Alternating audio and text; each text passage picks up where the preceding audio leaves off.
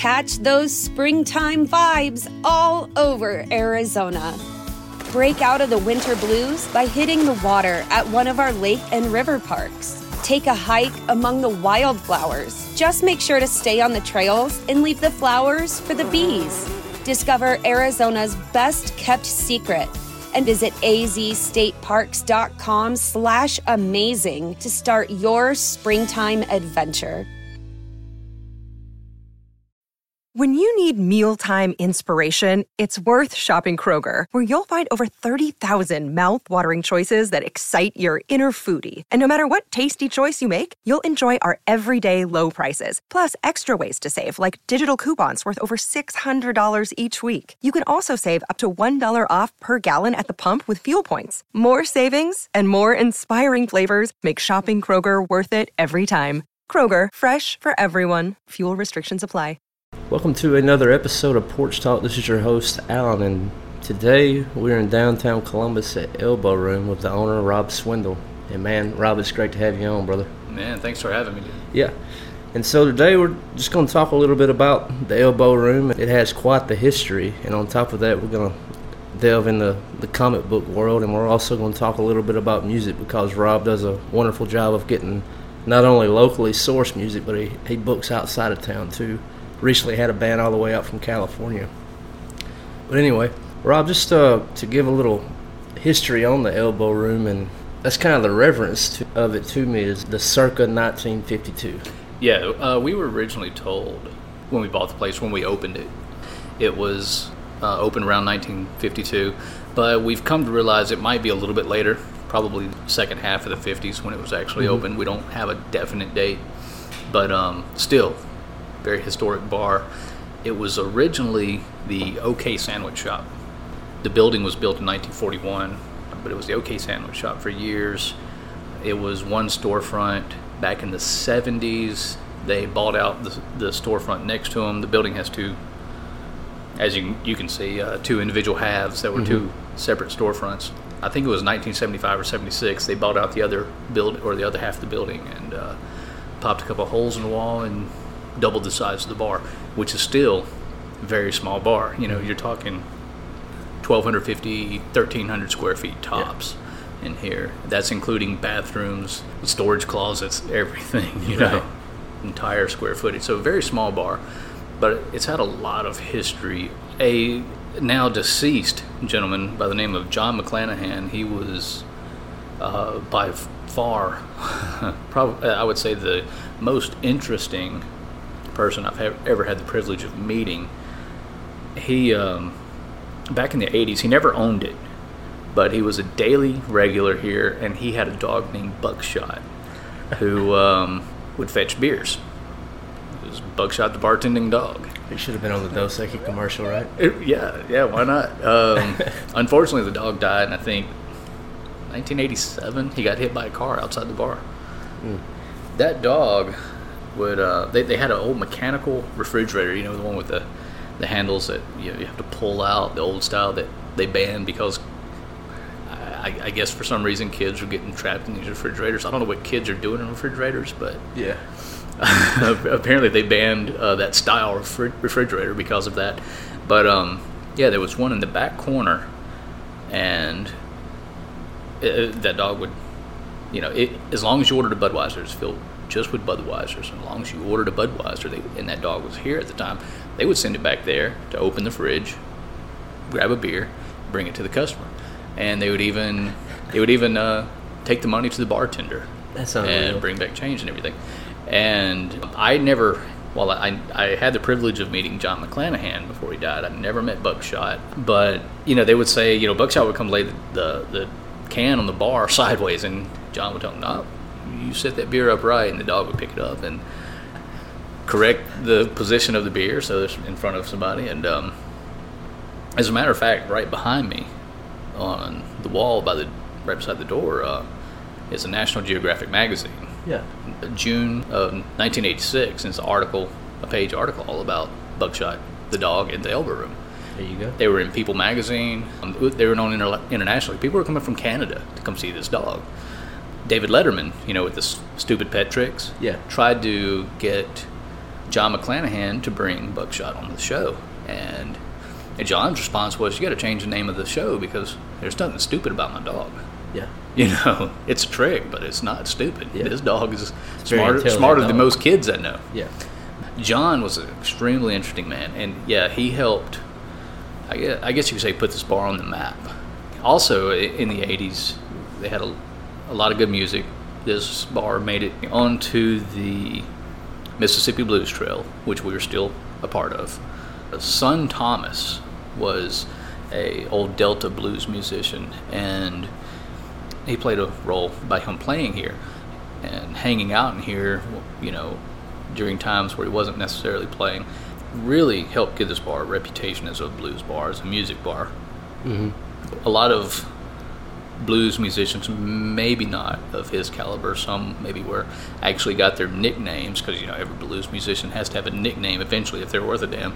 Several of them got their names in this bar, you know. That's awesome. There was one, I'm trying to think of the name, they referred to him as Spoon Man.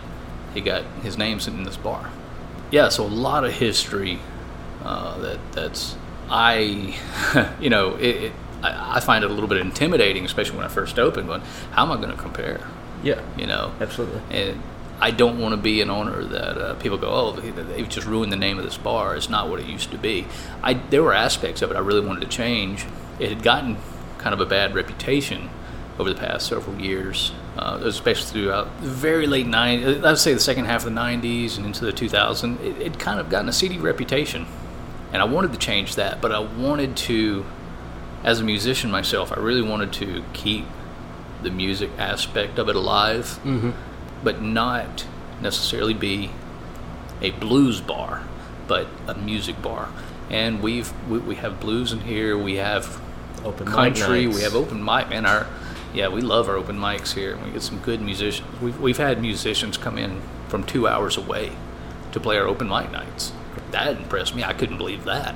I haven't made it up here for an open mic night yet. I'm usually working on that night, but everything that I've heard just from friends that have played it is like it is a room full of other musicians, Yeah. and we're all after the same goal. We're trying to be better, and if there's, you know, it's not a place where you're going to be judged, but there could be critical. Yeah, and we do get we have seasoned musicians play open mic as well as, you know, beginner musicians, and I'm really proud of our musicians here. Our senior guys will, or, you know, veteran musicians will kind of take the new guys under their wings, Mm-hmm. give them pointers. I can't count how many have come in here and be like, you know, this guy's got some really good stuff. He knows how to play guitar, but one of the common problems with new musicians, singers in particular, is microphone control. You know, when you sing higher, louder, you know, a lot of times you sing louder when you hit higher notes, and they don't know to pull away from the microphone, Right. so they end up screaming into this microphone that's 2 inches from them, as if they're singing softly too. Right. And so, yeah, learning things like microphone control, learning timing. A lot of musicians come in here, they know the chord progressions, they know the songs, but their timing's off. Yeah. Come in here and practice, man. Mm-hmm. Start playing with other musicians. That forces you to improve upon your timing. Right. You know, playing alone doesn't, you know, you need to get your timing right, but it doesn't force you into that. Yeah, even you know. playing along with a record. After you cut the record off and you start playing by yourself, Yeah. you're going to either faster or slower. Yeah. You're not going to be on.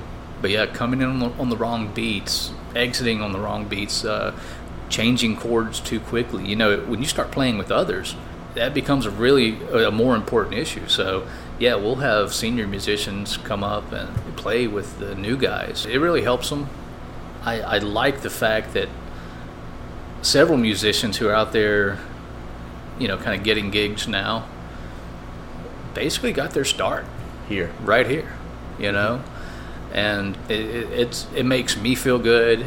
It makes our other musicians feel good that these guys are really branching off and doing their own thing now.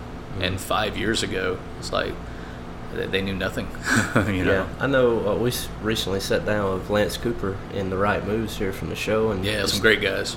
talking to him, he's like, love playing at the Elbow Room, and for some of us, that's where we were cutting teeth. Yeah. Just remembering and going back to that scene is like, we could play here. And it's nice to come here because you got a lot of the equipment you already need. Yeah, being a very small bar, as we were saying earlier, square footage is tiny. We don't have the budget that a lot of the bigger bars have. And so one of the things I do to make it easier for the musicians is I try to, I have a full PA system here. I have microphones. Basically, especially if you're an acoustic musician, you can just walk in, plug in your guitar, set your sound, and go. You don't have to lug around 300 pounds worth of music equipment just to play here. And I've had a lot of musicians go, you don't pay as well, but we prefer playing here because it's so easy. We just walk in, set up. When we're done, we tear down, walk out, just with a guitar. Yeah. And that's pretty much it. So I try to compensate my inability to pay them what they're worth, what I truly think they're worth, by making it easy. Because as a gigging musician myself in the past, I know how big of a pain in the ass it can be. Especially with drum sets, right? Oh, yeah. I started off as a drummer years ago. Yeah. But yeah, drummers and electric guitarists and stuff, because not only have you carry around your guitar, but your amplifiers and everything. 600 watt amp. Yeah, exactly. But yeah, I like to promote. I like to give upcoming bands a shot. I like to give out of town bands more exposure if that's what they're looking for. As long as they can agree on a slightly diminished paycheck from it all. If they will agree on what I can afford to give them in exchange for cool environment and an easy setup process, and a lot. I've been amazed at how many bands are like, yeah, I don't care if we get paid $75. That'd be cool. Yeah. A lot of these guys are traveling through. They're just. It's a pit stop. It is. It's a pit stop. They've got gigs lined up before this, after this, and they're like, we got a couple holes in our schedule to fill. Mm-hmm.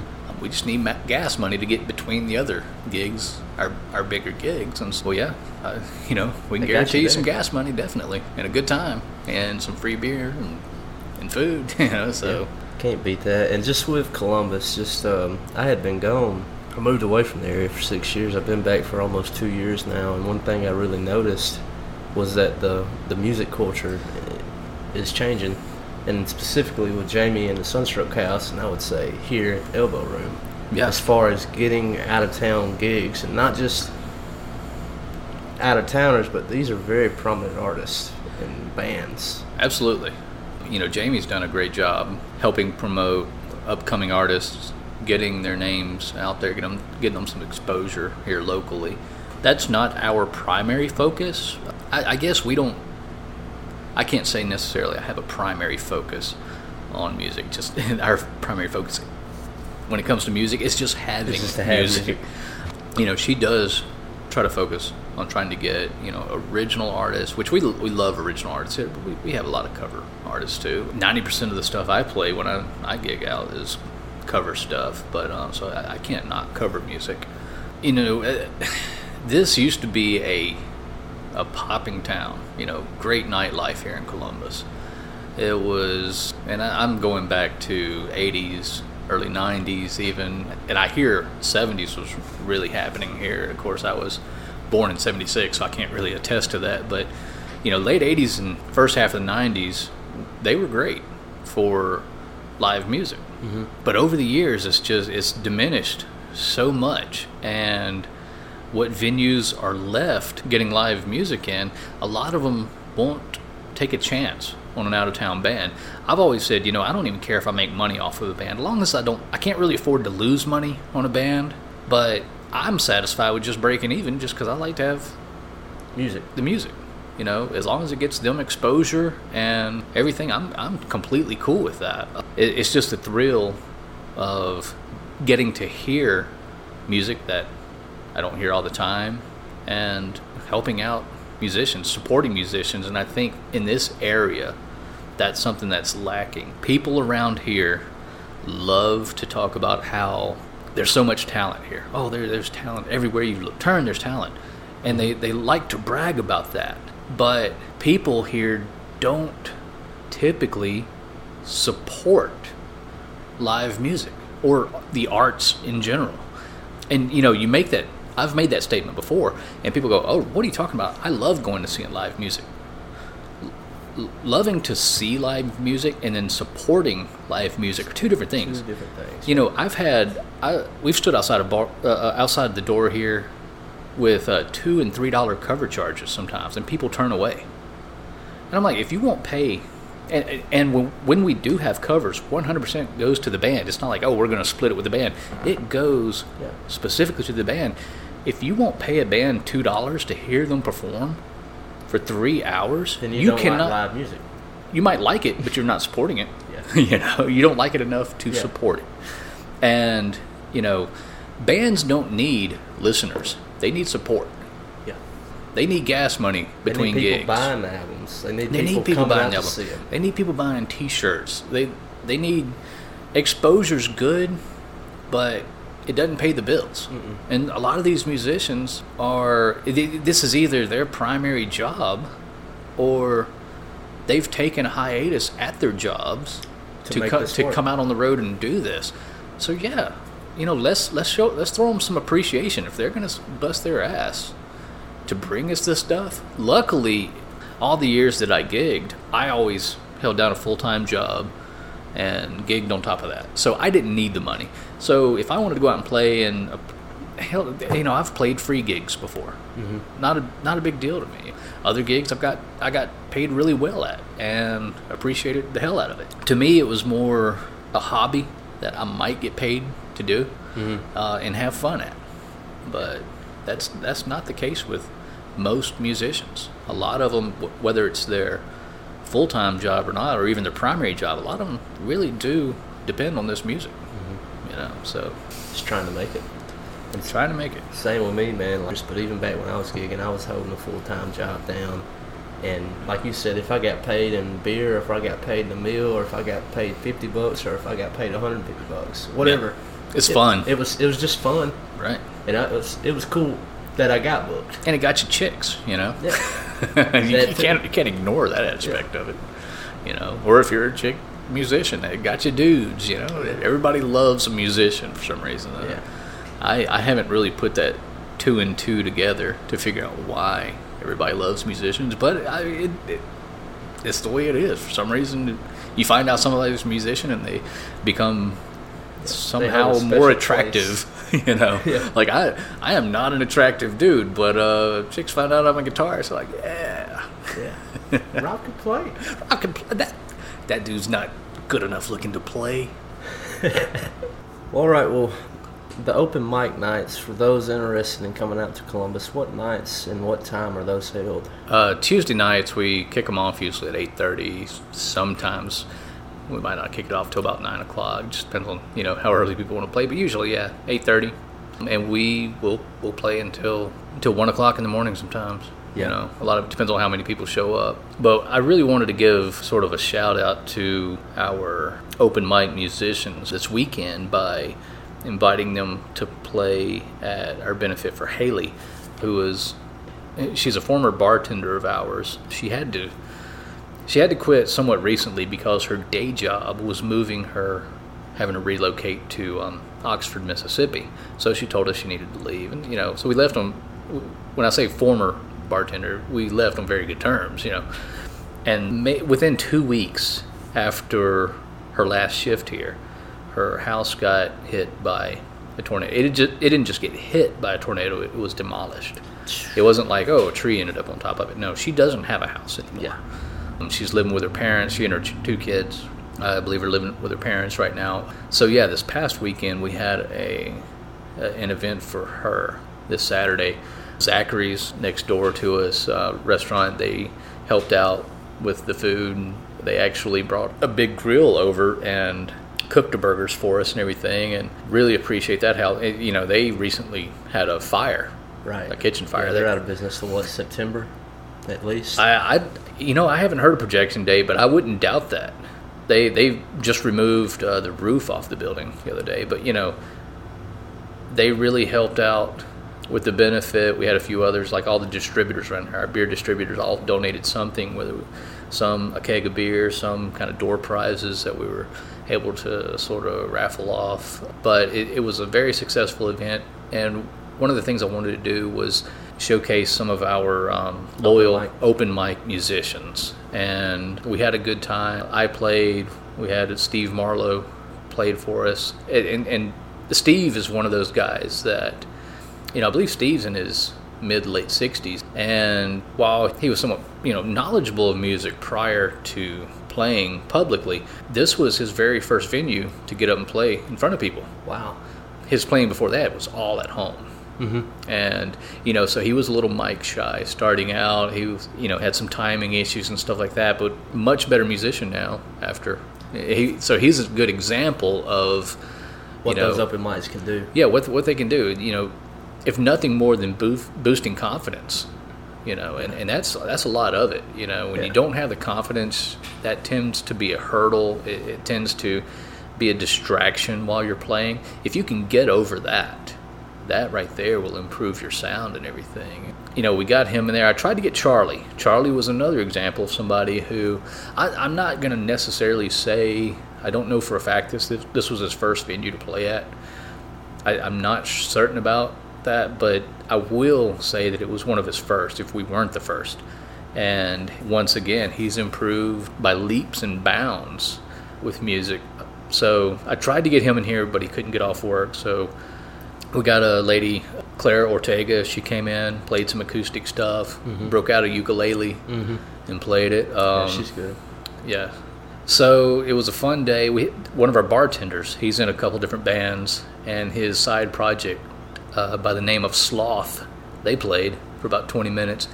And Sloth typically opens for Max's primary band, which is Hartle Road. And it's a Goonies-themed band. Sloth, being the character from the Goonies. Yeah. All their music is based on... It's music they wrote based on the movie Goonies. And that's interesting. Yeah, it's a very cool concept and a cool sound. They're really good musicians. Very tight musicians. Yeah. And it is straight up rock and roll. One of their songs, I unfortunately don't know the name of it, but starts and ends with them all screaming, "Hey, you guys!" like Sloth, and the music just kicks in loud and abusive. It's pretty awesome. But yeah, so I was glad to be able to give those guys the ability, some of them, the ability to actually play for a cause more than just come at open mic. Yeah. Of course, Max and his bands have toured, so he's not one of those examples of us providing open mic has really made them. They were good musicians before I ever opened this bar and had open mic. So we made a lot of changes here over the years at Elbow Room. I said earlier it was a historic bar, but for the longest it was basically just a beer bar. Back in the 90s, Sue Swain, who owned it, did cook hamburgers in here on a little hot plate in the back. Mm-hmm. Technically, she did it illegally. She didn't have a food license or anything, but she just made burgers for people, and people would come over from like the courthouse, lawyers and stuff, because our building's positioned kind of catty corner from the courthouse here. Right. They would come over during lunch, have some burgers, and from what I heard, phenomenal burgers. I was in high school and up until 1994 and went in the military in 95, so I didn't spend too much time in the Elbow Room, although I did come in here a few times in the 90s. Drank illegally, I'm sure. Yeah, because, nobody does that, right? No, especially back then, that didn't happen. But we were the first owners to legally serve food in here, to have a Class 2 or higher kitchen. And it's been an adventure. Our menu has evolved. We started out just doing, like, gourmet hot dogs and paninis. We still do the paninis. They're great sellers, but the fantastic hot dogs, all-beef hot dogs we used to get, and I say gourmet because we had a plethora of toppings you could put on those dogs. Mm-hmm. And the hot dogs themselves were huge, like quarter-pound all-beef dogs, Right.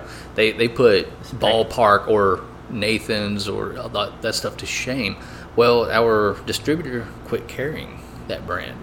So unfortunately, we forewent the hot dogs. I'm glad we did, because I'd been wanting to do pizza since the day we started serving food. I wasn't sure how to do that here. It's going back to us being so small. Mm-hmm. You saw me cook a pizza for you earlier, and we do it right behind, on the opposite side of the bar we were sitting. We cook it right in front of you. It's almost like a Subway, Yeah. We prepare the food right there. That's our kitchen. Mm-hmm. And finding commercial grade oven that was small enough to cook a pizza at high enough temperatures, because we do a Neapolitan style pizza. It has to be cooked at least 600 to 650 degrees.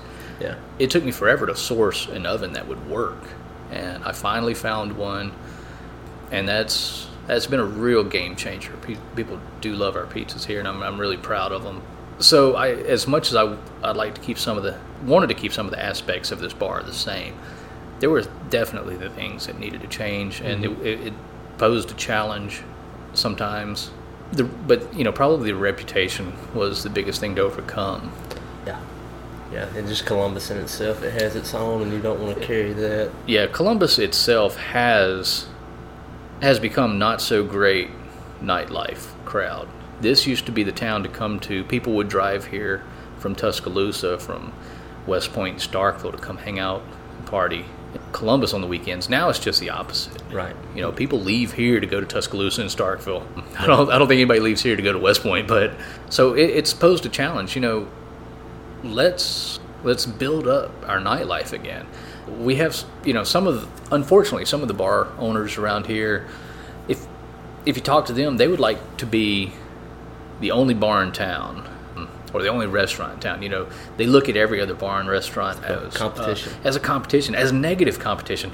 And I say, to hell with that. It's good competition. Mm-hmm. It forces you to have better product, but also, nobody goes to Bourbon Street because there's 3 bars there. No. They go because there's dozens of bars.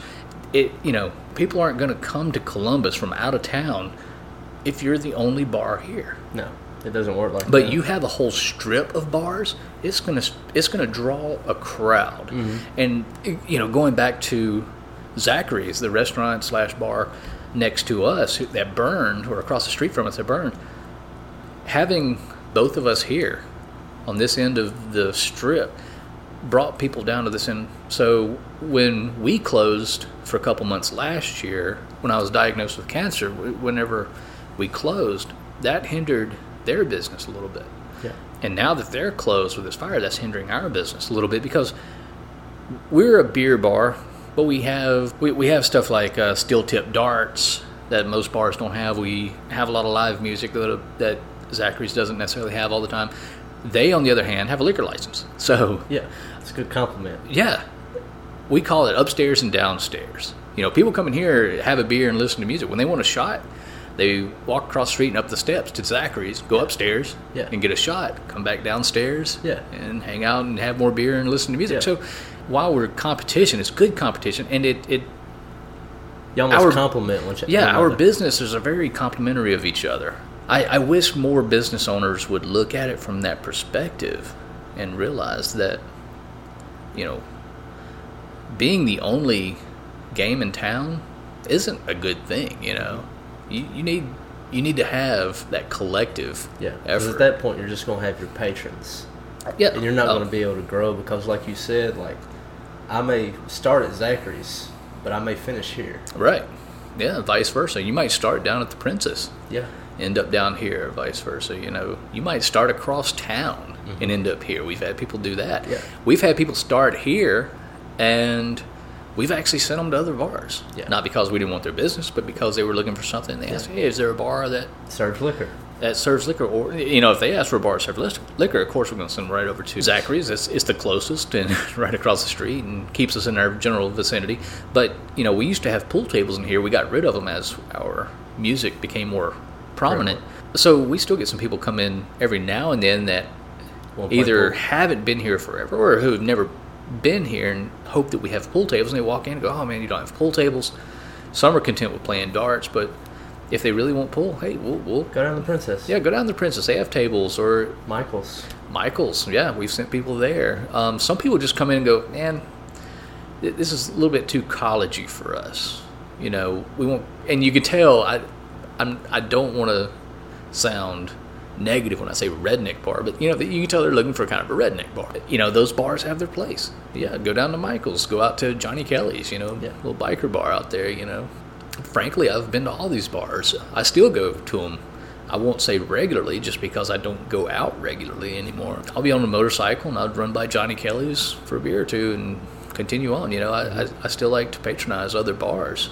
And just about the pizza of it, like you said, is made right there in front of you. And I didn't know the prep time was the longest part. And after it was in that oven, it's 60, 90 seconds, and you got yourself a pizza, and it is jam up. Yeah. I was telling you earlier, it's good pizzas mostly about technique. And that particular pizza, it's made to be cooked hot and fast, a brick oven style. And I can make that dough all day and cook it slower. It will not be the same. So yeah, prepping it is coming in on when we're closed, making dough is probably the longest portion of it. But building the pizza, second longest portion. But actually going in the oven, maybe 90 to 120 seconds, it's out. Yeah, and it's ready to eat. But that was an adventure. I love learning new things. I was in aerospace for a long time. I was in robotics for a few years. I love learning new things. And so building my knowledge, my pizza dough knowledge, was really fun. It was challenging. Yeah, because like you said earlier, it was like a difference between cooking and baking. Yeah, I've cooked all my life, but I've never considered myself a baker. And while cooking is more of an art, baking is way more of a science, and I really had to research the science aspect of making a successful pizza dough. But after we got the recipe down pat and the technique, I would venture to say we had the best pizza in town. Some may not agree with that. Some people like bad pizza. That's all. I'm in agreement with it right now. I'm gonna say it's the best slice I've had in town. So. Moving on to some of the other things that the Elbow Room does, and this is a new venture. Now we got comics. Yeah, comic books. About 1988, I started collecting comics when I was a kid, a young teenager. And it was a small passion of mine for a while that I got out of when I went in the military. Mm-hmm. I somewhat recently got back into it thanks to the local comic shop, actually in Starkville. We don't have one in Columbus. But we have The Last Page is a comic book shop in Starkville. And when they opened, I really started getting back into the monthly, sometimes bi-monthly issues like I used to. And my best friend, who's also kind of a comic book nerd like I am, he was like, hey, man, what do you think about selling comics in the bar? Yeah. Well, I'm technically on disability now, with the medical issues I'm going through. So I have a lot more free time than I used to. Mm-hmm. So yeah, it's something to kind of take my mind off stuff and gives me something to do. It's fun. And almost every day, or at least a couple times a week, it's like Christmas. A new box of comics show up on my doorstep that I ordered, or I went off an eBay auction or something, kind of random lot of comics. And I'm going through it, just seeing what all came in. And, I saw this one in the picture, but I didn't even know this one was in here. This is awesome, This is Jim, yeah. I didn't even know this was here. So it's been an adventure, and I just love the idea of people being able to, go over and buy a $2 or $3 comic, or even a $1 comic, and sit at the bar and read it with a beer. Yeah. Have yourself a pizza, a beer, and read a comic book. That's about like heaven to me. Yeah, that's a good concept, and just seeing like some of the memorabilia you got out here, like just out on display here. Yeah, I went ahead and framed some of our more rare issues or older issues, or as comic book nerds refer to them as key issues a lot of times, first appearances and stuff like that. You see, we have a Superman over there, and it happens to be the first appearance of Doomsday, which is the character that killed Superman in the death of Superman. You know? It's cool to go through these things and a lot of times unwittingly find issues in a batch of eBayed comics that, like, man, did this person, I got these comics for like $20 for 40 comics. Did they even know this one comic book was in here? It's worth $15 alone. Yeah, right. Yeah. And so just for those just way out of town, different state, you can, if you're interested in comics, you can find Rob and the comics that he has for sale on eBay if you're interested in seeing some of what he has to offer. Yeah, I got a few on eBay. Honestly, most of them I sell in here. Some I sell on Facebook locally, but yeah, I usually have a few kicking on eBay here and there. I will say though, there are much better websites to buy comics off of, and honestly, most collectors will know that. But there's still that nostalgia of rifling through a box of comics, you know. So we get a lot of people who aren't real collectors, who are used to collect and don't collect anymore, and they come in and they see the short boxes and, you know, bins of comics, and they just start rifling through. They'll find one and go, oh man, I really connect to this, you know. Like I said, these are not even comic book fans basically, or comic book collectors. They're just fans of the movies or something like that, and they see something they like, pick it up. Or some people buy it just for the art. And to me, you know, comic books, it's art. And so recently Marvel was ending Phase 3 with their movies, getting ready for Phase 4. Endgame came out, and I was really wanting to talk to you about your thoughts on the movie. Yeah, and of course, spoiler alert. I don't know why, but apparently people, when you start talking about a movie that just came out or a TV series that just came out, people won't just click off the audio or off that video when you start talking about it. You have to say spoiler alert. It's just one of those things. And I mean, you can have so much, you can say everything in advance, and you think you've made it clear that you're about to say spoilers, but if you don't say spoiler alert, they get pissed. Yeah. So yes, spoiler alert. Let's preface that. It was an entertaining movie. I was disappointed about aspects of it. Other aspects I really enjoyed. The fact that they brought in Professor Hulk, you know, the smart Hulk, for the first time in cinematic history. That's been something I've waited on. You know, you had the Ang Lee version, Edward Norton's Hulk. You know, you've had all these Hulks, and now Hulk is, while he hasn't had his own movie within that universe. Well, I guess, you the know, Russo brothers. Right. You know, this is his fourth, actually, I guess, third Avengers movie. He wasn't in Age of Ultron. No, he was. Yeah, he was. He was he was in Age of Ultron. Iron Man but he was out the Hulk Buster. That's right. He was in Thor Ragnarok. So it's while they haven't had a Hulk movie in years, he's a very prominent character in the MCU, and I've just been waiting on pins and needles. You know, at some point they better bring out a smart Hulk, you know. Yeah. So that was a real surprise to me, a pleasant surprise. But I thought overall the writing, the storytelling was lacking.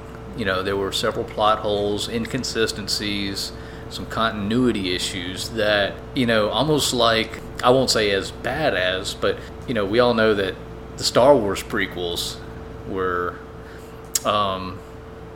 lacking. Yeah. And people had to wonder, wait, did George Lucas even bother to go back and watch the original trilogy before writing these? Yeah. You know, because there's so much inconsistency between the original trilogy and the prequels. And I found this to be true with this particular movie within itself, and as it referenced the first half of the story, which was with obviously the time travel. Yeah, the time travel thing, you know, they, while not getting into what the specific internal logic was that they established, you know, they do establish an internal logic and that movie's personal explanation of how time travel works, but at the end of the movie they completely ignore that. Stuff like that really baffles me. I'm 100% okay typically with changing a story if it makes more sense, or if it just provides a more interesting story and it still makes as much sense. But when you rewrite a story and it ends up making less sense, it's bad. Yes. Why do that? I don't understand. You try to make it more interesting or more compelling, and it ends up not making logical sense. And I think that's what this movie did a little bit. So I would say my biggest disappointment in it is the sheer storytelling. But at the same time, I realize that I'm a little more analytical when watching movies than a lot of people. There's tons of people out there that can simply enjoy the movie for the visual aspects of it. And if that's the type of person you are, go see this movie. Man, it is visually so striking. It's unreal. But personally, I agree with old George Lucas, who said, you know, special effects isn't what makes a movie. Special effects is a tool to tell a story. It's not the story itself. It's the storytelling that makes Now, it's very ironic that he said that, and then he made the prequels the way he did, which had terrible stories and was all about special effects. Yeah. But yes, I agree with old George Lucas. I should say, technically, young George Lucas from the 70s and early 80s, who said that. I agree 100%. Just like a book, just like anything else, a movie is first. It is first and foremost about telling a story. All right, you guys probably heard that knock. That was a friend of ours coming to the bar. He thought we were open. Back to what I was saying about a book being, or a movie being first and foremost about storytelling. I think that will forever hold true with me. And as long as the story's good, I can usually overlook bad effects, Mm-hmm. But it's hard to overlook Bad storytelling with great special effects. That's not true for everybody. I understand that. So while there were aspects of the movie I really enjoyed. Fat Thor was amazing. And a lot of people. I was talking to a friend of mine a couple of days ago, and she said, hated it. I didn't like it. I didn't like Fat Thor, and I'm like, well, actually, that coincides with some of the comics. Yeah. And she's like, really? She just couldn't believe that Thor would ever be plump in the comics. Yeah. Chubby Thor. Yeah. I'll tell you though, one of the things comically I liked about it that it wasn't supposed to be. It wasn't an intentional joke, obviously. Throughout the first, what's her name, Nebula. Yeah. She talks all dramatic like this, and every time she starts talking like that, I think Napoleon Dynamite. Yeah. And I just, knowing she wasn't going to do it, obviously, I just wanted her to at one point, Thor, you fat lard, come get some ham. And I was like, if you say that, I will look over every plot hole that's created in this movie, in this series. But no, while I won't go as far to say it was a great movie, I will say that it was entertaining. Mm-hmm. I have seen it multiple times now, and there were great aspects of it. Like I said, the special effects were phenomenal, but yeah, it was lacking in other areas. I'm not a purist. There's a lot of comic book geeks out there who think, it has to be verbatim the story, and if it's not, we don't like it. What's the point of changing? No, a lot of times there's, you have to change storylines for stuff like brevity, for a more modern update to a story. Sure. Unless you're doing a period piece or something. So there are many reasons, legitimate reasons to change storylines, but it still needs to make sense. And within just comics, you have so many reboots and different rewrites. Yeah, absolutely. And, they've taken, in these movies, one of the things I do like about it is they've taken aspects from the original comic book series. The Avengers came out in the 60s. Mm-hmm. They've taken aspects from the original series and mixed them with aspects from the new, reboot volumes, and have combined them. And I appreciate that because old fans can enjoy it, new fans can enjoy it, but ultimately it still needs to make logical sense. Yeah, and like we talked a little bit before with just Thanos, is if you would take Thanos for what he was in the comics, someone who was just trying to get in Lady Death's pants. Yeah, basically. That was his motivation. He wasn't trying to be noble. He wasn't trying to save half the universe by eliminating the other half. He was simply trying to impress what is basically a female Grim Reaper by showing her he has the power to kill half the people in the universe. And that makes sense all the way through the story. But changing his motivation to be something more noble and to ultimately save people, mm-hmm. The story doesn't work, especially when they came out with the information in game, when he gives the viewers the insight that he now the stones give him the power to destroy the universe and create a whole new universe. Literally, if you can do that, if you can create a whole new universe, why can't you just create twice as many planets, create twice as much food, create create twice as much resources for the people who are here. Mm-hmm. Instead of, that's the solution to overpopulation without having to kill anybody. Mm-hmm. Is just create more resources for the people who are here. Hopefully I didn't ruin the movie for people who really wanted to see it. Now they're going, oh shit, it's going to suck now. I mean, I told you spoilers, okay? It is spoilers, but yeah. And we did say that. We did preface it by saying this was a spoiler, so nobody can technically get mad at us. Yeah. Yeah. But, it's things like that I just can't. I have a hard time shrugging off and ignoring it. I'm never going to ignore it.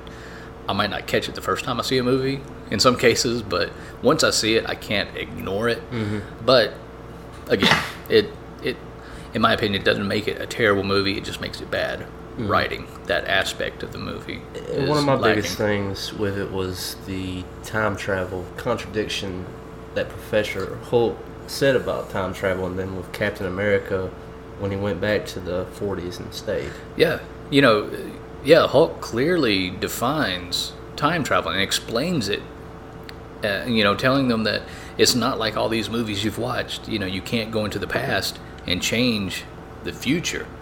But yeah, at the end of the movie, that's exactly what they did. Mm-hmm. Cap goes into the past, and it ends up rewriting their future, or their present, I should say. Mm-hmm.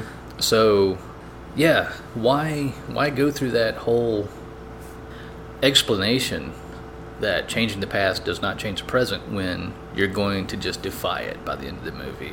It's things like that. Some people consider it a significant problem. Some people don't. They say it's a minor plot hole, but in the end, it's still a plot hole. And if you have enough of them in a movie, you have to start questioning the writers. Yeah. What were these guys thinking? Hell, actually get comic book nerds write this stuff. Yeah. They study it. Probably my biggest problem with stuff like this is, on these MCU movies, you sit for end credits, and how many people are involved in making this movie. It is just unbelievable, astronomical amount of people making these films, and you're telling me not a single person in the production of this film raise their hand like, this doesn't make any sense whatsoever. Yeah. Come on. Yeah. I don't care if you're the craft food guy, the caterers.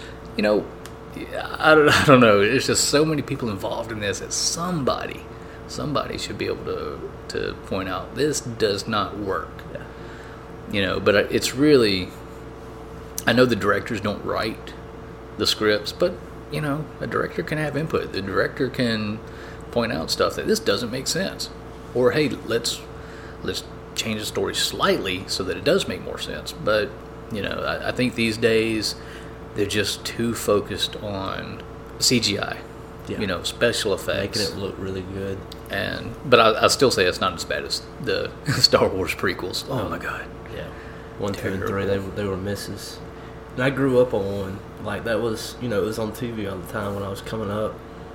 And it's so nostalgic, and just being older and going back and watching it is just like, oh man, yeah, this is not good. Yeah, I was born the year before the original Star Wars movie came out, so I was obviously too young to go see it in the theater then. But I did see Empire Strikes Back, and I don't remember seeing Empire Strikes Back in the theater. I was still fairly young, but I do remember seeing Return of the Jedi in the theater. I remember it pretty vividly.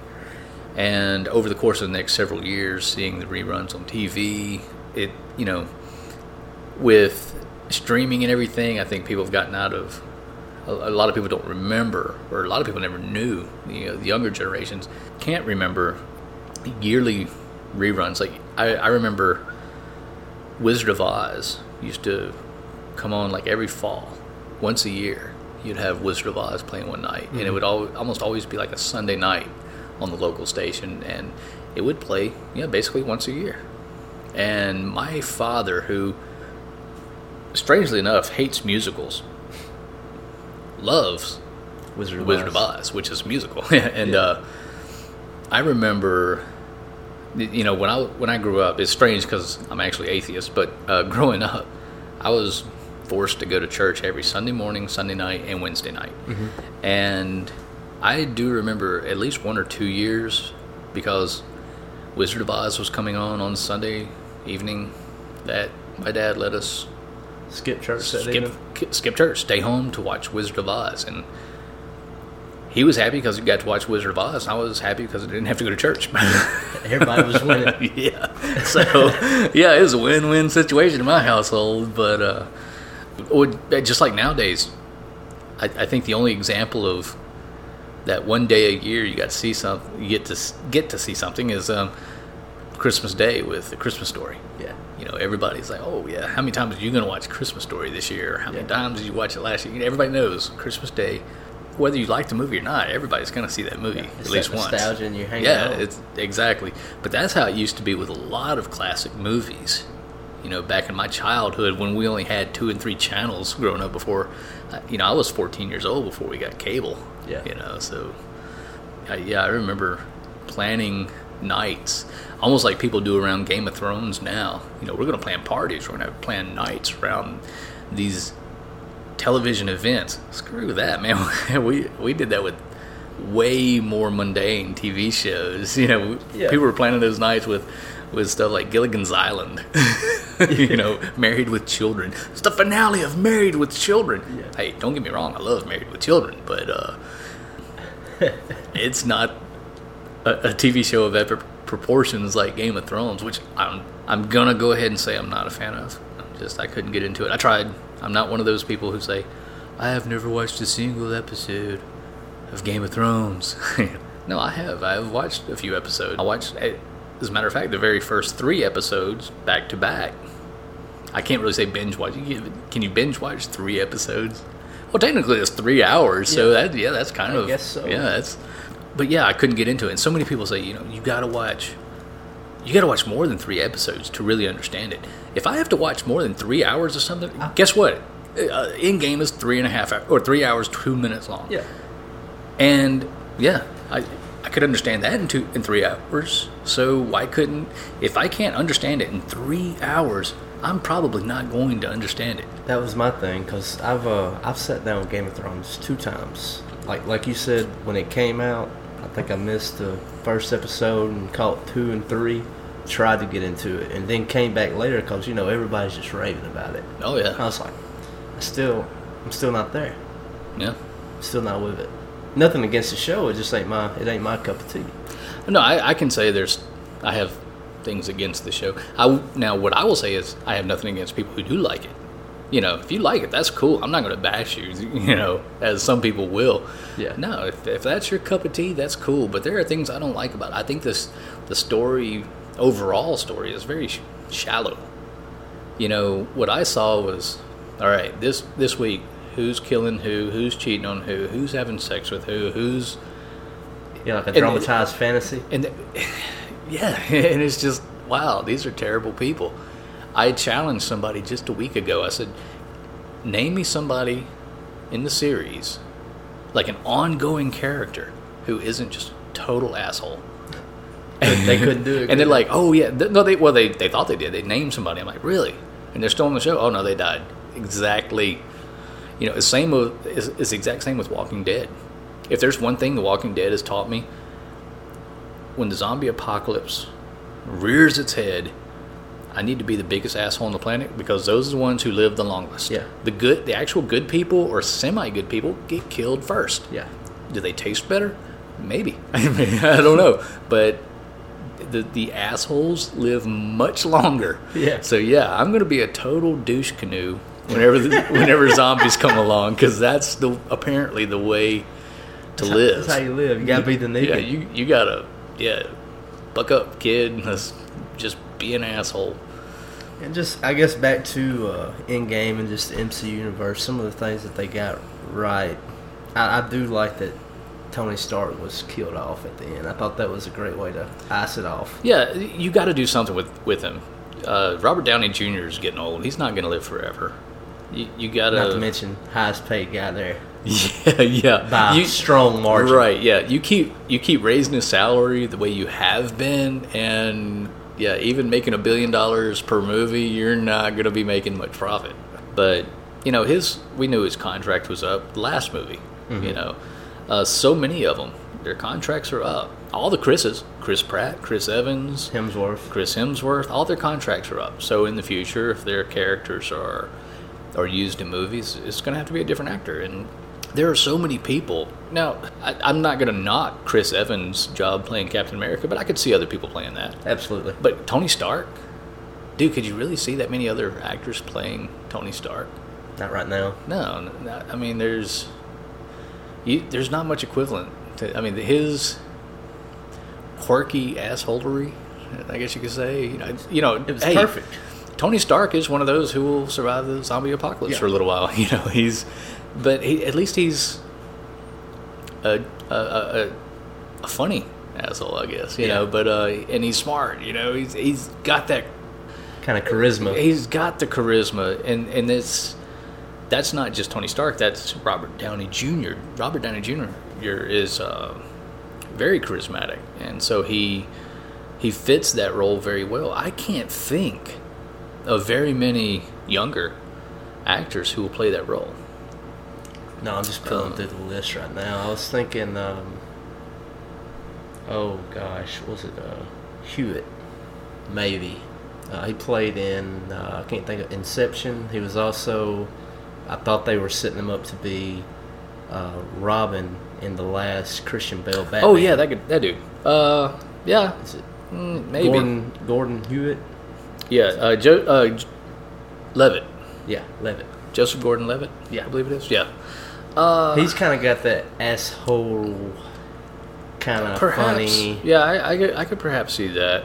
But then again, I could see if maybe he started off playing Stark, him playing it convincingly, but to try to take over after Robert Downey Jr., whoever takes over that role in the future, if anybody does, they're going to be compared to Robert Downey Jr., and that's Joseph Gordon-Levitt.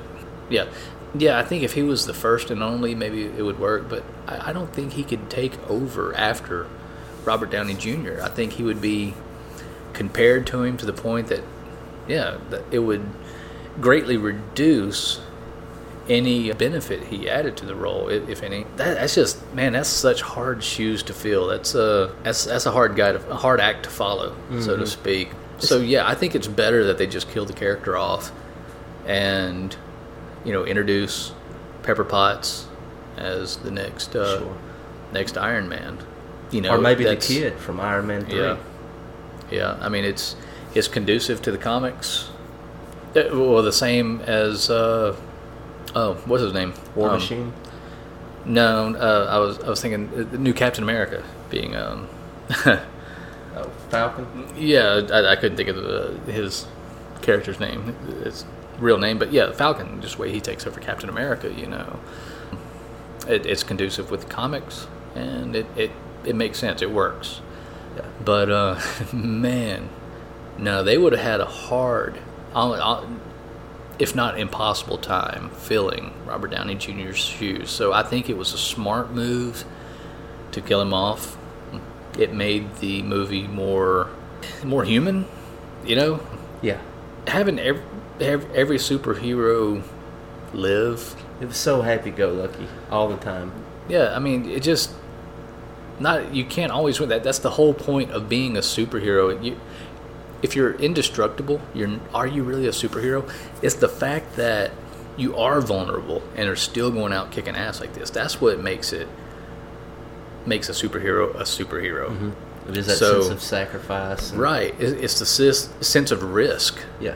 Putting your life on the line. That's one reason I don't like Superman. Yeah. If you can't, the guy has literally died and come back to life. Yeah. If you can't really be killed, are you really risking that much? No, you're not. No, not really.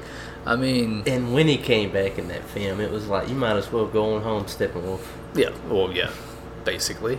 It's one of the reasons I'm a big fan of Captain Marvel, the original Captain Marvel. I did not care for the Captain Marvel movie, and I'm going to say it has nothing to do with the fact that they introduced Carol Danvers as basically the original Captain Marvel. She wasn't.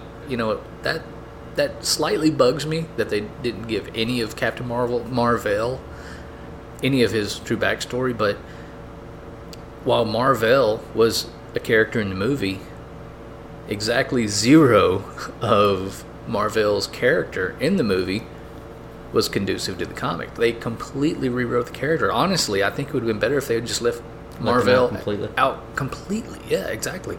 I mean, name alone is the only thing that was similar. Yeah. Or the same, I should say.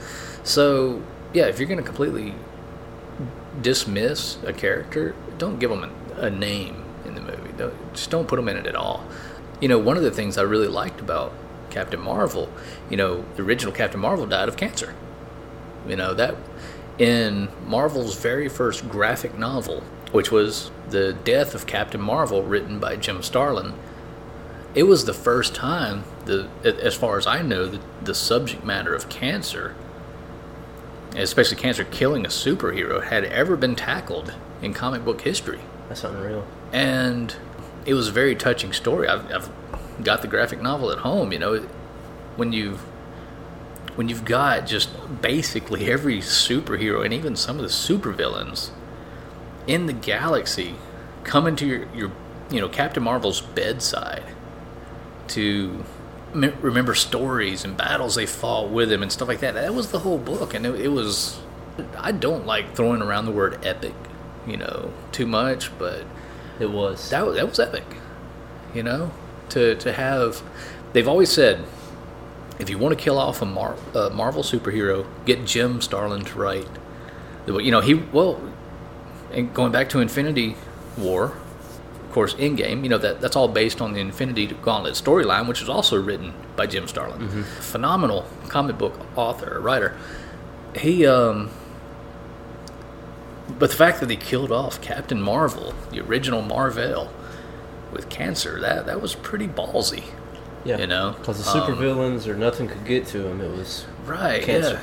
Yeah, and it almost made the super. It makes them more human. Yeah, you know, even though technically he wasn't human, he was Kree. Yeah. You know, it humanizes the characters, and you go, man, these makes them more compelling. The story's more interesting. These guys are susceptible to personal problems. They're not just waking up with a cape on. You know, right. They now have legitimate issues like everybody else. You know, that's one reason Peter Parker, Spider-Man, was and still is such a relatable guy. Yeah, he was an amazingly popular character. He was relatable. He was just a teenager. He was that high school kid he was angsty. He had his own personal issues, but he would overcome those issues and put them to the side to go fight crime and help other people. And you're like, yeah, this isn't some guy who's just got it all. This is a everyday dude who stumbled upon these powers and is now using them for good. And that's you know, as you said, he's relatable. Mm-hmm. And that's what made him so kick-ass. Yeah. Or even with just going back to this MCU launching off Iron Man, like just that opening scene. And I don't know how good it is with canon, but just off in a cave in the Middle East and having to just overcome the disposition of that. Right. And then going back to the States where you have, well, I am a multimillionaire, billionaire. Right. And now I can implement this technology and make it way better. Yeah. I mean, you know, Iron Man is basically Marvel's version of Batman. Yeah. In that, you know, he has no powers of his own. Mm-hmm. He's a billionaire with tons of technology, and he's a genius. Yeah. And, you know, you basically summed up Batman. The thing don't get me wrong, I love Batman. The thing I like about Marvel's version, which is Iron Man, more, is that, or I should say what I like about Batman less, is in Gotham, all the criminals really had to do is figure out who he was. No, just, hey, let's conduct our criminal activity during the day. Wow, I mean, you got 24 hours and only 12 of those are night, so Why is everybody, you know, doing their shit at night? Yeah. Hey, when that's the only time you really have to fear Batman, start doing this shit during the day, dude. I never thought about that. You know, Iron Man, on the other hand, day or night. He's basically a Batman that works whenever he's needed. 24-hour clock. Not just at night, you know, in the shadows. Yeah. Never thought about that. Don't get me wrong. I love me some Batman. There's been some amazing Batman storylines. Oh yeah, I do too, man. And I love the fact that world's greatest detective. Yeah. Well, have you ever seen Comic Book Man? No. The TV. I will say that for the most part, I hate reality TV. That show in particular, though, is, technically reality TV. It's scripted reality, but very entertaining. I watch it more for the pop culture, the comic book culture, and stuff like that. But every episode, at least once, they usually start off an episode posing a hypothetical question. If you had superpowers, what superpower would it be? How would you use it? Stuff like that. Mm-hmm. Well, there was one episode where they said, who were the greatest detectives? Was it Mystery Team, the Scooby-Doo team, or was it Batman and Robin? There were some mysteries that Batman and Robin never actually solved. Scooby-Doo and his pals, solved everything within 30 minutes. They did. There wasn't a crime they didn't solve. So really, hey. Maybe not the world's greatest. Maybe not. It depends on what reality and what universes you're comparing them to. Right.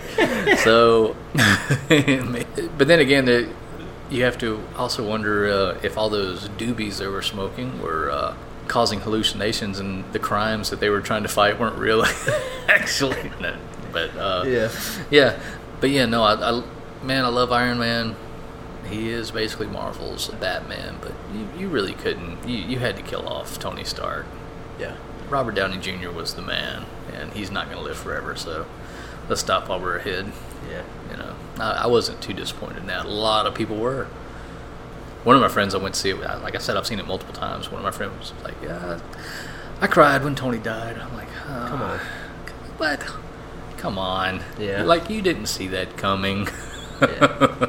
I cried when they showed Fat Thor out of happiness. It's there. Yeah. What do you think? What do you make of Black Widow in the film that's coming? Basically like every other MCU movie, I try not to.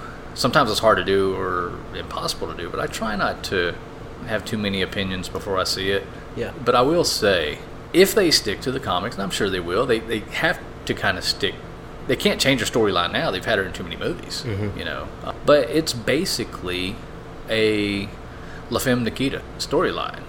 She was raised at an early age to be, kicking ass. Yeah, a female spy, infiltrator, double agent. Almost double able, triple agent, whatever, however many numbers you want to go deep, levels you want to go deep with the agent-wise. Yeah, she is a spy. And, the movie Salt was very similar. Yeah, there's been so many storylines that follow the same concept. I just think while it is, I will agree it's nice for more females to get lead roles in Marvel movies, I'm not sure that she is the one to give, or that character is the one to get a lead role, because it coincides, or it mirrors so many other storylines out there.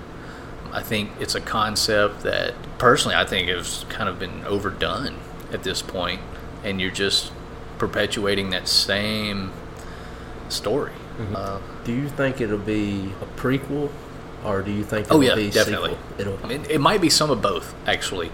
From what little I know about it, there are definitely going to be, if the movie doesn't concentrate as a prequel, it will definitely at least have tons of flashbacks to her childhood. I don't know if you noticed in Endgame, but there was a scene where you see she's like in her office and there's ballet shoes. Mm-hmm. That's a nod to her past. Yeah, her training and stuff, and school for female assassins and spies, and ballet was one of the things they made them do, I guess make them more nimble or whatever. So, yeah, it's definitely going to have, if it's not a straight-up prequel, I'm sure it will be partially an origin story. Mm-hmm. It might just be through flashbacks. It might be the entire movie. I don't know. If there are trailers out there that represent that better, I haven't seen them yet. But once again, just like Endgame, I didn't need to see a trailer. Yeah. To know I was going to go see it. Yeah. So I'm like, why look it up? Yeah. I'm going to be there. I'm going to be there. Yeah. You're going to check it out. You know, I might as well let it all surprise me. Yeah. Instead of, knowing what's coming. So. Yeah. But I'm glad they are bringing more females into the MCU. There were some pretty kick-ass female characters in Marvel Universe. But, also, I do get slightly perturbed when people, for instance, when Wonder Woman came out, they were like, there's finally a lead female superhero. They were lead female superheroes before that. X-Men. Mm-hmm. The original X-Men revolved around Rogue. Yeah, Rogue. That movie started with Rogue getting her powers, going through puberty, acquiring her powers, going out on the road hitchhiking. She runs into Wolverine. She gets adopted into the Xavier School, then gets kidnapped by Magneto, and so she's the focal point of the movie. She's the main character. And you had like Phoenix, you had tons in X-Men, you had tons of strong female characters. Yeah. So, but the fact that she was the lead, she might not have been the most famous character in the comics. She may not have been the most famous actress or actor in the movie, but the movie definitely revolved around her story. But going back before that, you had Tank Girl and stuff. So I just think, I am glad there's more diversity in the MCU. I'm glad for that. I just wish people would recognize the fact that Wonder Woman isn't the very first. Right. It's not to say I didn't want Wonder Woman to happen. It's still awesome, but I guess my biggest disappointment as a whole with Marvel Cinematic Universe is the fact that their movies are so formulaic. In almost every movie, especially origin movies, the villain has to be almost a direct analog of the good guy. Look at the first Iron Man. He fought Ironmonger, who was another guy dressed in a suit, who was powerless. Look at Captain America. Who did he fight? A bad guy that took the same serum as him and had the reverse effects. Yeah. Look at the Edward Norton Hulk movie. Who does he fight? Abomination, who took the same gamma radiation treatments that turned him into the Hulk. Now he's 3 dogs before. Right. So it's every movie almost it's like we have to. The villain has to be, every origin story anyway, pretty much, the villain has to be an analog of the hero. That's so formulaic. It's so overdone. And you know what? It's like the old saying goes, if it ain't broke, don't fix it. Mm-hmm. I guess that holds true here a bit, because fans still seem to be enjoying it. But I think eventually, I'm getting tired of it, and I think others will eventually too. Yeah. They'll start saying, hey, let's do something different. I love the fact that, they're talking about the upcoming Spawn movie. I love the fact that, from what I've heard, it's supposed to be filmed from the perspective of, what were the detectives' names? Twitch and Sam and Twitch. Yeah. The two detectives that followed the murderous aftermath of, Spawn's rampages, and they're basically trying to figure out these murders, who's killing all these crime bosses and stuff, the general bad guys. This movie is supposed to focus more on them, not Spawn himself, and I think that's very interesting. Yeah, that's a brilliant, perspective. I like that. I like that concept. I hope that the execution is as great as the concept. We'll soon see, hopefully. Mm-hmm. But yeah, it's a break from the norm. Yeah. Right now it's like Disney has established sort of a status quo, and it's like, hey, let's just keep going with that. Yeah. It works. It works. I would like to see them branch out and be more adventurous. But, maybe they'll be forced to do it eventually. I don't see it happening in the next few years, though.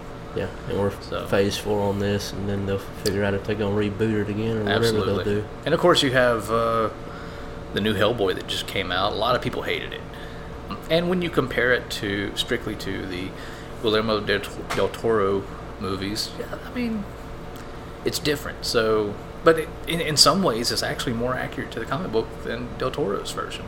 And so, if you just watch it, Take it at face value. Yeah, take it at face value. Don't go in with preconceived notions. Don't compare it. This isn't a sequel. It's a reboot. Don't compare it to the original. And if you do that, you know, this had more horror elements to it. It was rated R. Mm-hmm. I personally like that. Yeah. And we didn't even talk about like Disney's rated R or Marvel's, you know, with Logan or Deadpool's. Right. And I thought those were just phenomenal films. Absolutely. And it was a good change. Who doesn't like Deadpool? That's one of those characters. I'm really glad they didn't change for the screen. And Ryan Reynolds nailed it. Okay, actually, Uh-oh. Fox did change was it Wolverine Origins? They drastically changed Deadpool. Oh my god, that was horrible. Yeah. Mouth was sewn shut. Mm-hmm. He had the single katana blades that came out of his arms instead of having actual swords. Yeah. Just he had laser vision. Scene, he cleaned that up. You remember that? Oh yeah. So I'm just gonna clean the timeline up, just a touch. Right? Yeah, he kills off the old. Yeah, it was awesome. Yeah, so but you know, the fact that Fox was okay with them doing that, you know, I'm like, okay, you guys know you screwed up. Yeah. You know, but yeah, I'm glad they really revamped his character and did it justice. I think Ryan Reynolds is the perfect actor for it. In fact, I thought that whenever he was announced being in Wolverine Origins, I'm like, oh, dude, yeah. Ryan Reynolds playing that he's the perfect character. Yeah. And then they just screwed up the whole story. So yeah. But yeah, if you don't love or at least like the Deadpool movies, there's probably something wrong with you, and you're not going to enjoy any of this conversation whatsoever. Yeah. So much of what they've done recently, I've been very on the fence about. You know, just like with in-game aspects I love about it, aspects I really don't love about it. Mm-hmm. It's hard to say definitively in most of the movies whether I just absolutely love it or absolutely hate it. Most of them are just they're such complex movies. I just have to say I love this aspect of it. I hated this aspect of it. Very few of them can I just say I overall loved it or hated it, and it holds true with in-game as well. You know, you're just gonna have to go in and I guess make up your own mind. See it for yourself. You know? Yeah. All 3 hours and 2 minutes. All 3 hours and 2 minutes. You got to throw that 2 minutes in there. You can't forget about that. Yeah. No way. Yeah. Got to get that 3,000 even or whatever it is they're doing. Yeah. Man, that's a lot of film, but at least there's a lot of story too. Lord of the Rings is one of those storylines. I go, you know, they could have easily done the first Lord of the Rings trilogy in 1 3-hour movie and been done with it. Or they could have done every book in 2 films. Yeah. And still not run out. Because Fellowship of the Ring was my favorite of the books. And they didn't even go to some of my favorite places. Right. They didn't.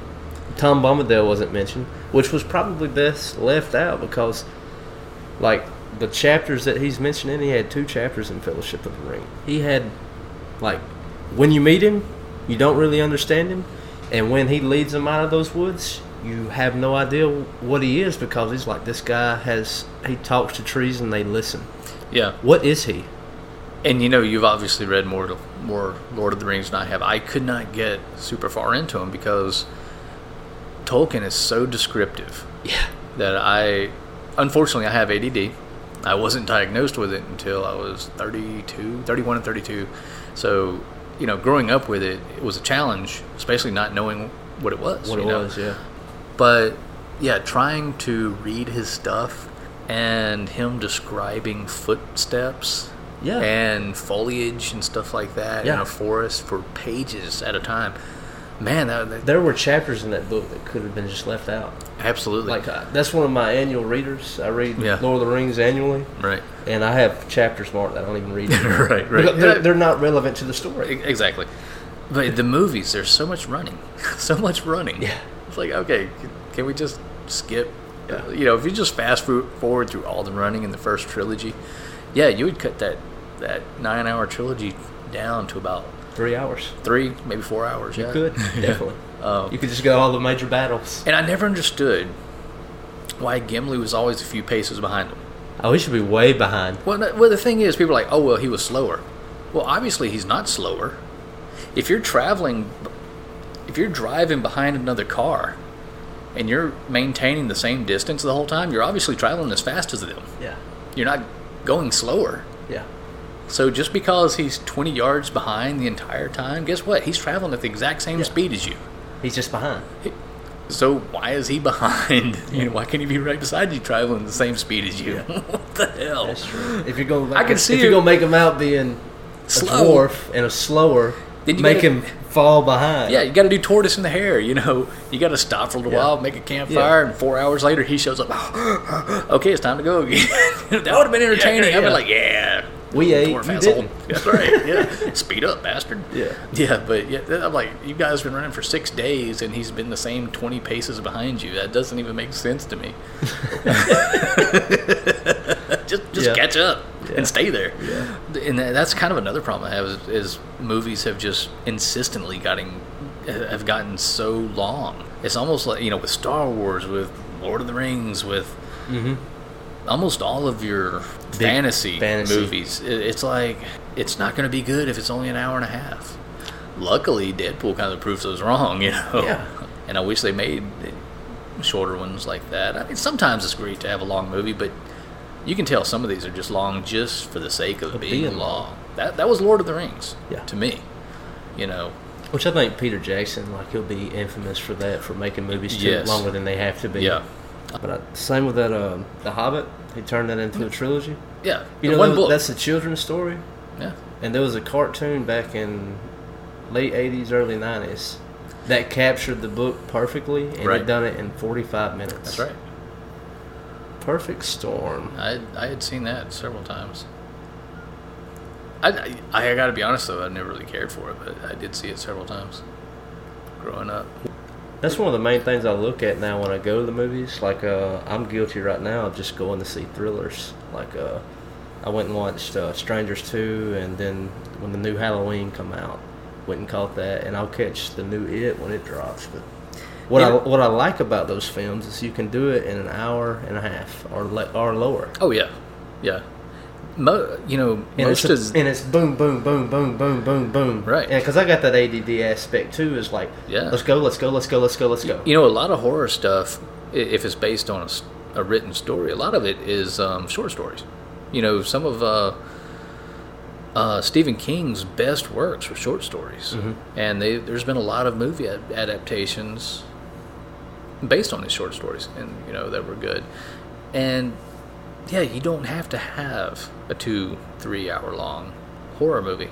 I personally am not a big slasher movie fan. I don't know. I can't get into the concept, I guess, the logic behind it. You know, you have no clue what the motivation of Jason Voorhees is. Like, you know, okay, there was you understand kind of what made him go crazy.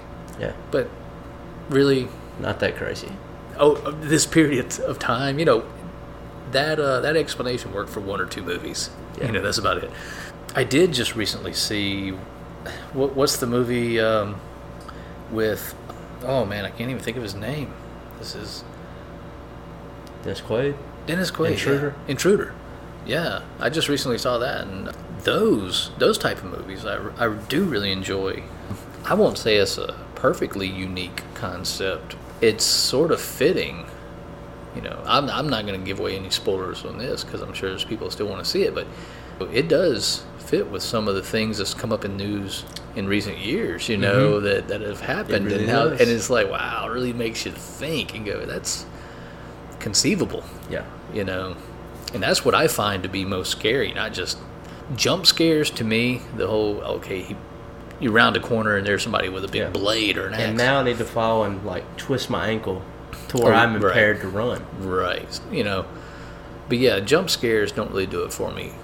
What I find the most frightening is when the situation's plausible.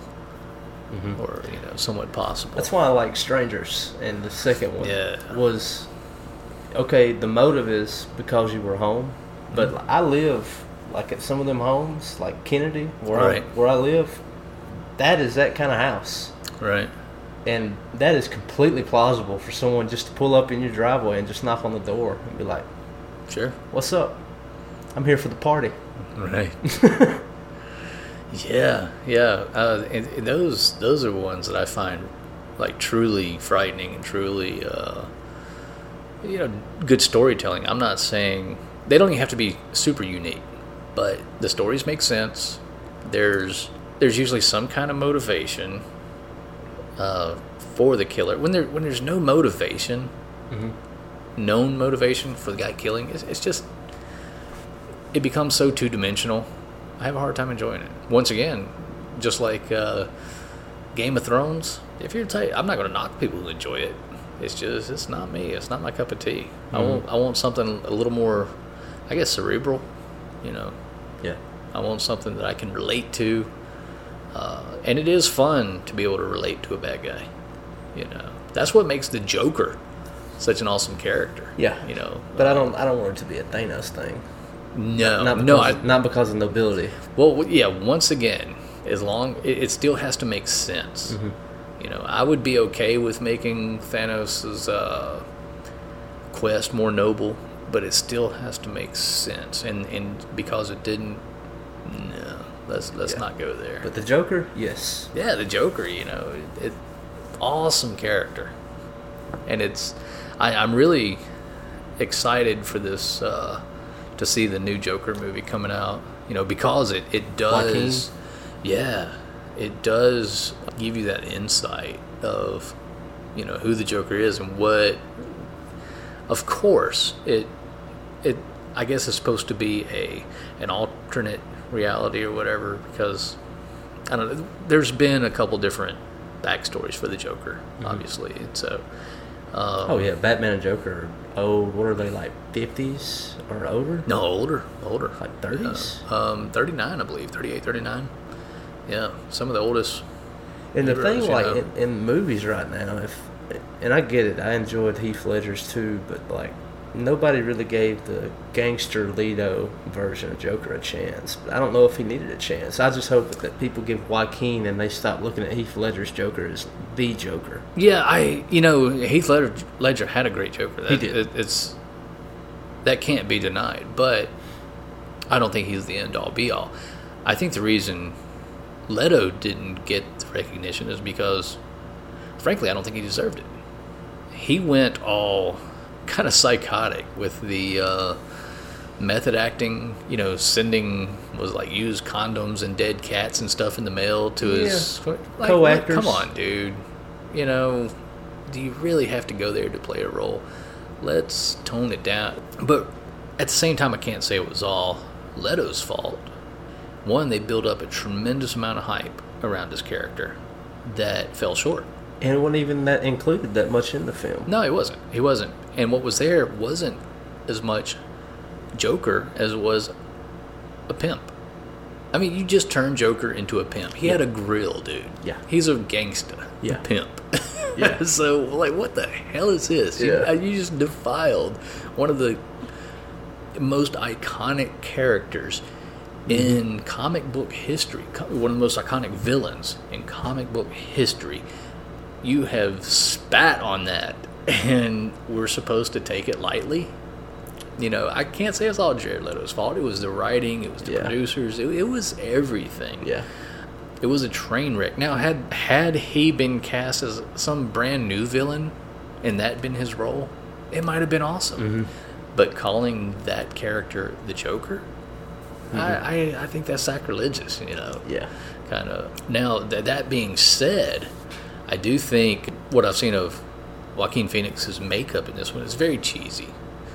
It's kind of, I guess, underwhelming would be the word I would use for that.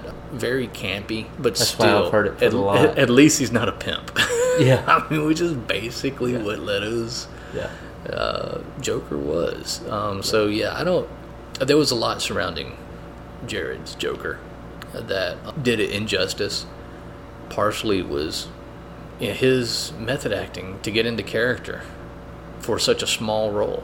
You know, you're only in the movie for 10 minutes. 15 minutes tops. Yeah, why are you sending dead animals and shit to your co-stars? You know, dude, get a grip. Yeah. You know? And supposedly, man, they had enough film of him and Harley Quinn to do like a whole movie by itself, and I'm glad that never saw a lot of day. Well, you know, up until a few months ago, they were planning on coming out with a Joker movie with Jared Leto. I'm glad it was supposed to release around the same time as the Joaquin Phoenix one.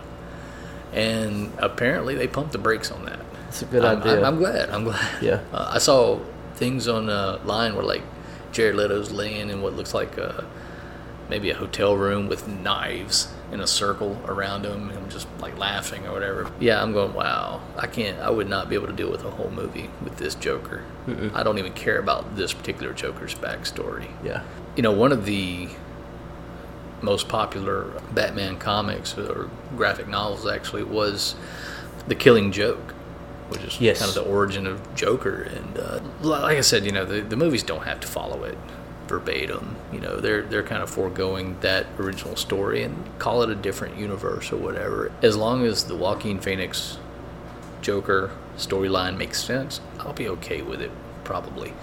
And it seems to, from what I've seen in the previews, it looks like it's probably going to be pretty well written. Again, I'm not going to... Someone sent those previews to me in an email. I'm not going to go out and just be like, oh, I got to find all the trailers before I go see the movie. I already know I'm going to see it when it comes out. Right. So, it is what it is. Man, you ready to walk it out the door? Sure. Did you want to play a tune? Yeah, if we got time for one, I'll play one. Yeah. Cool. Time. You know, I told you most of what I do when I play music is cover songs. This is one that I did write. It's one of the I'd say probably the third or fourth song that I wrote of my own.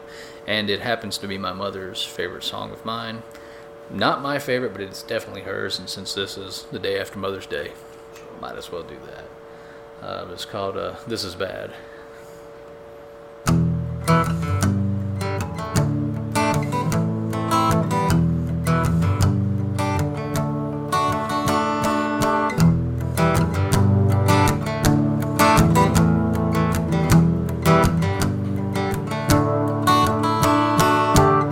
Double features on a big screen, two movies I've seen before. Scores of people I imagine I've seen, the terrors which lies in store. That's why I say, that's why I say, that's why I say this is bad, this is bad. That's why I say, that's why I say, that's why I say this is bad, this is bad.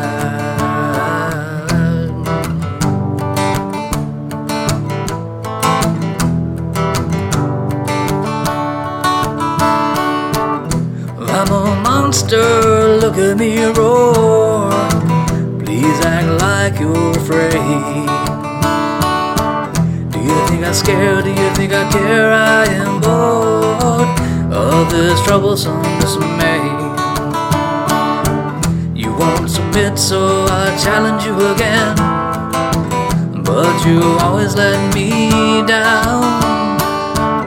Rise back with a right hook to the chin, my pride breaks, I back down.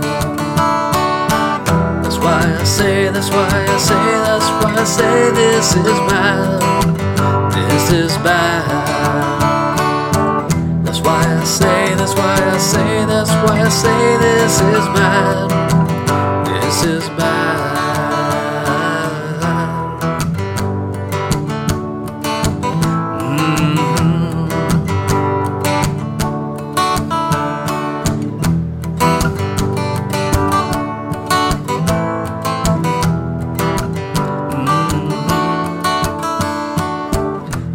Submit, so I challenge you again, but you always let me down. You lash back with a right hook to the chin, my pride breaks, I back down. That's why I say, that's why I say, that's why I say this is bad. This is bad. That's why I say, that's why I say, that's why I say this is bad. This is bad.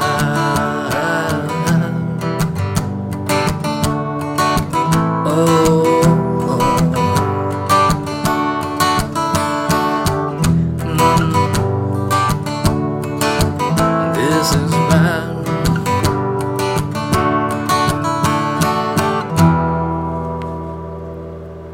Great job, man. Good too. Thank you.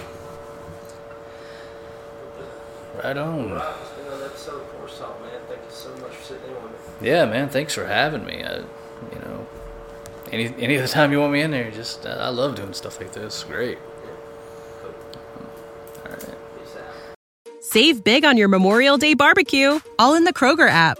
Get half gallons of delicious Kroger milk for $1.29 each. Then get flavorful Tyson natural boneless chicken breasts for $2.49 a pound, all with your card and a digital coupon. Shop these deals at your local Kroger today, or tap the screen now to download the Kroger app to save big today. Kroger, fresh for everyone. Prices and product availability subject to change. Restrictions apply. See site for details.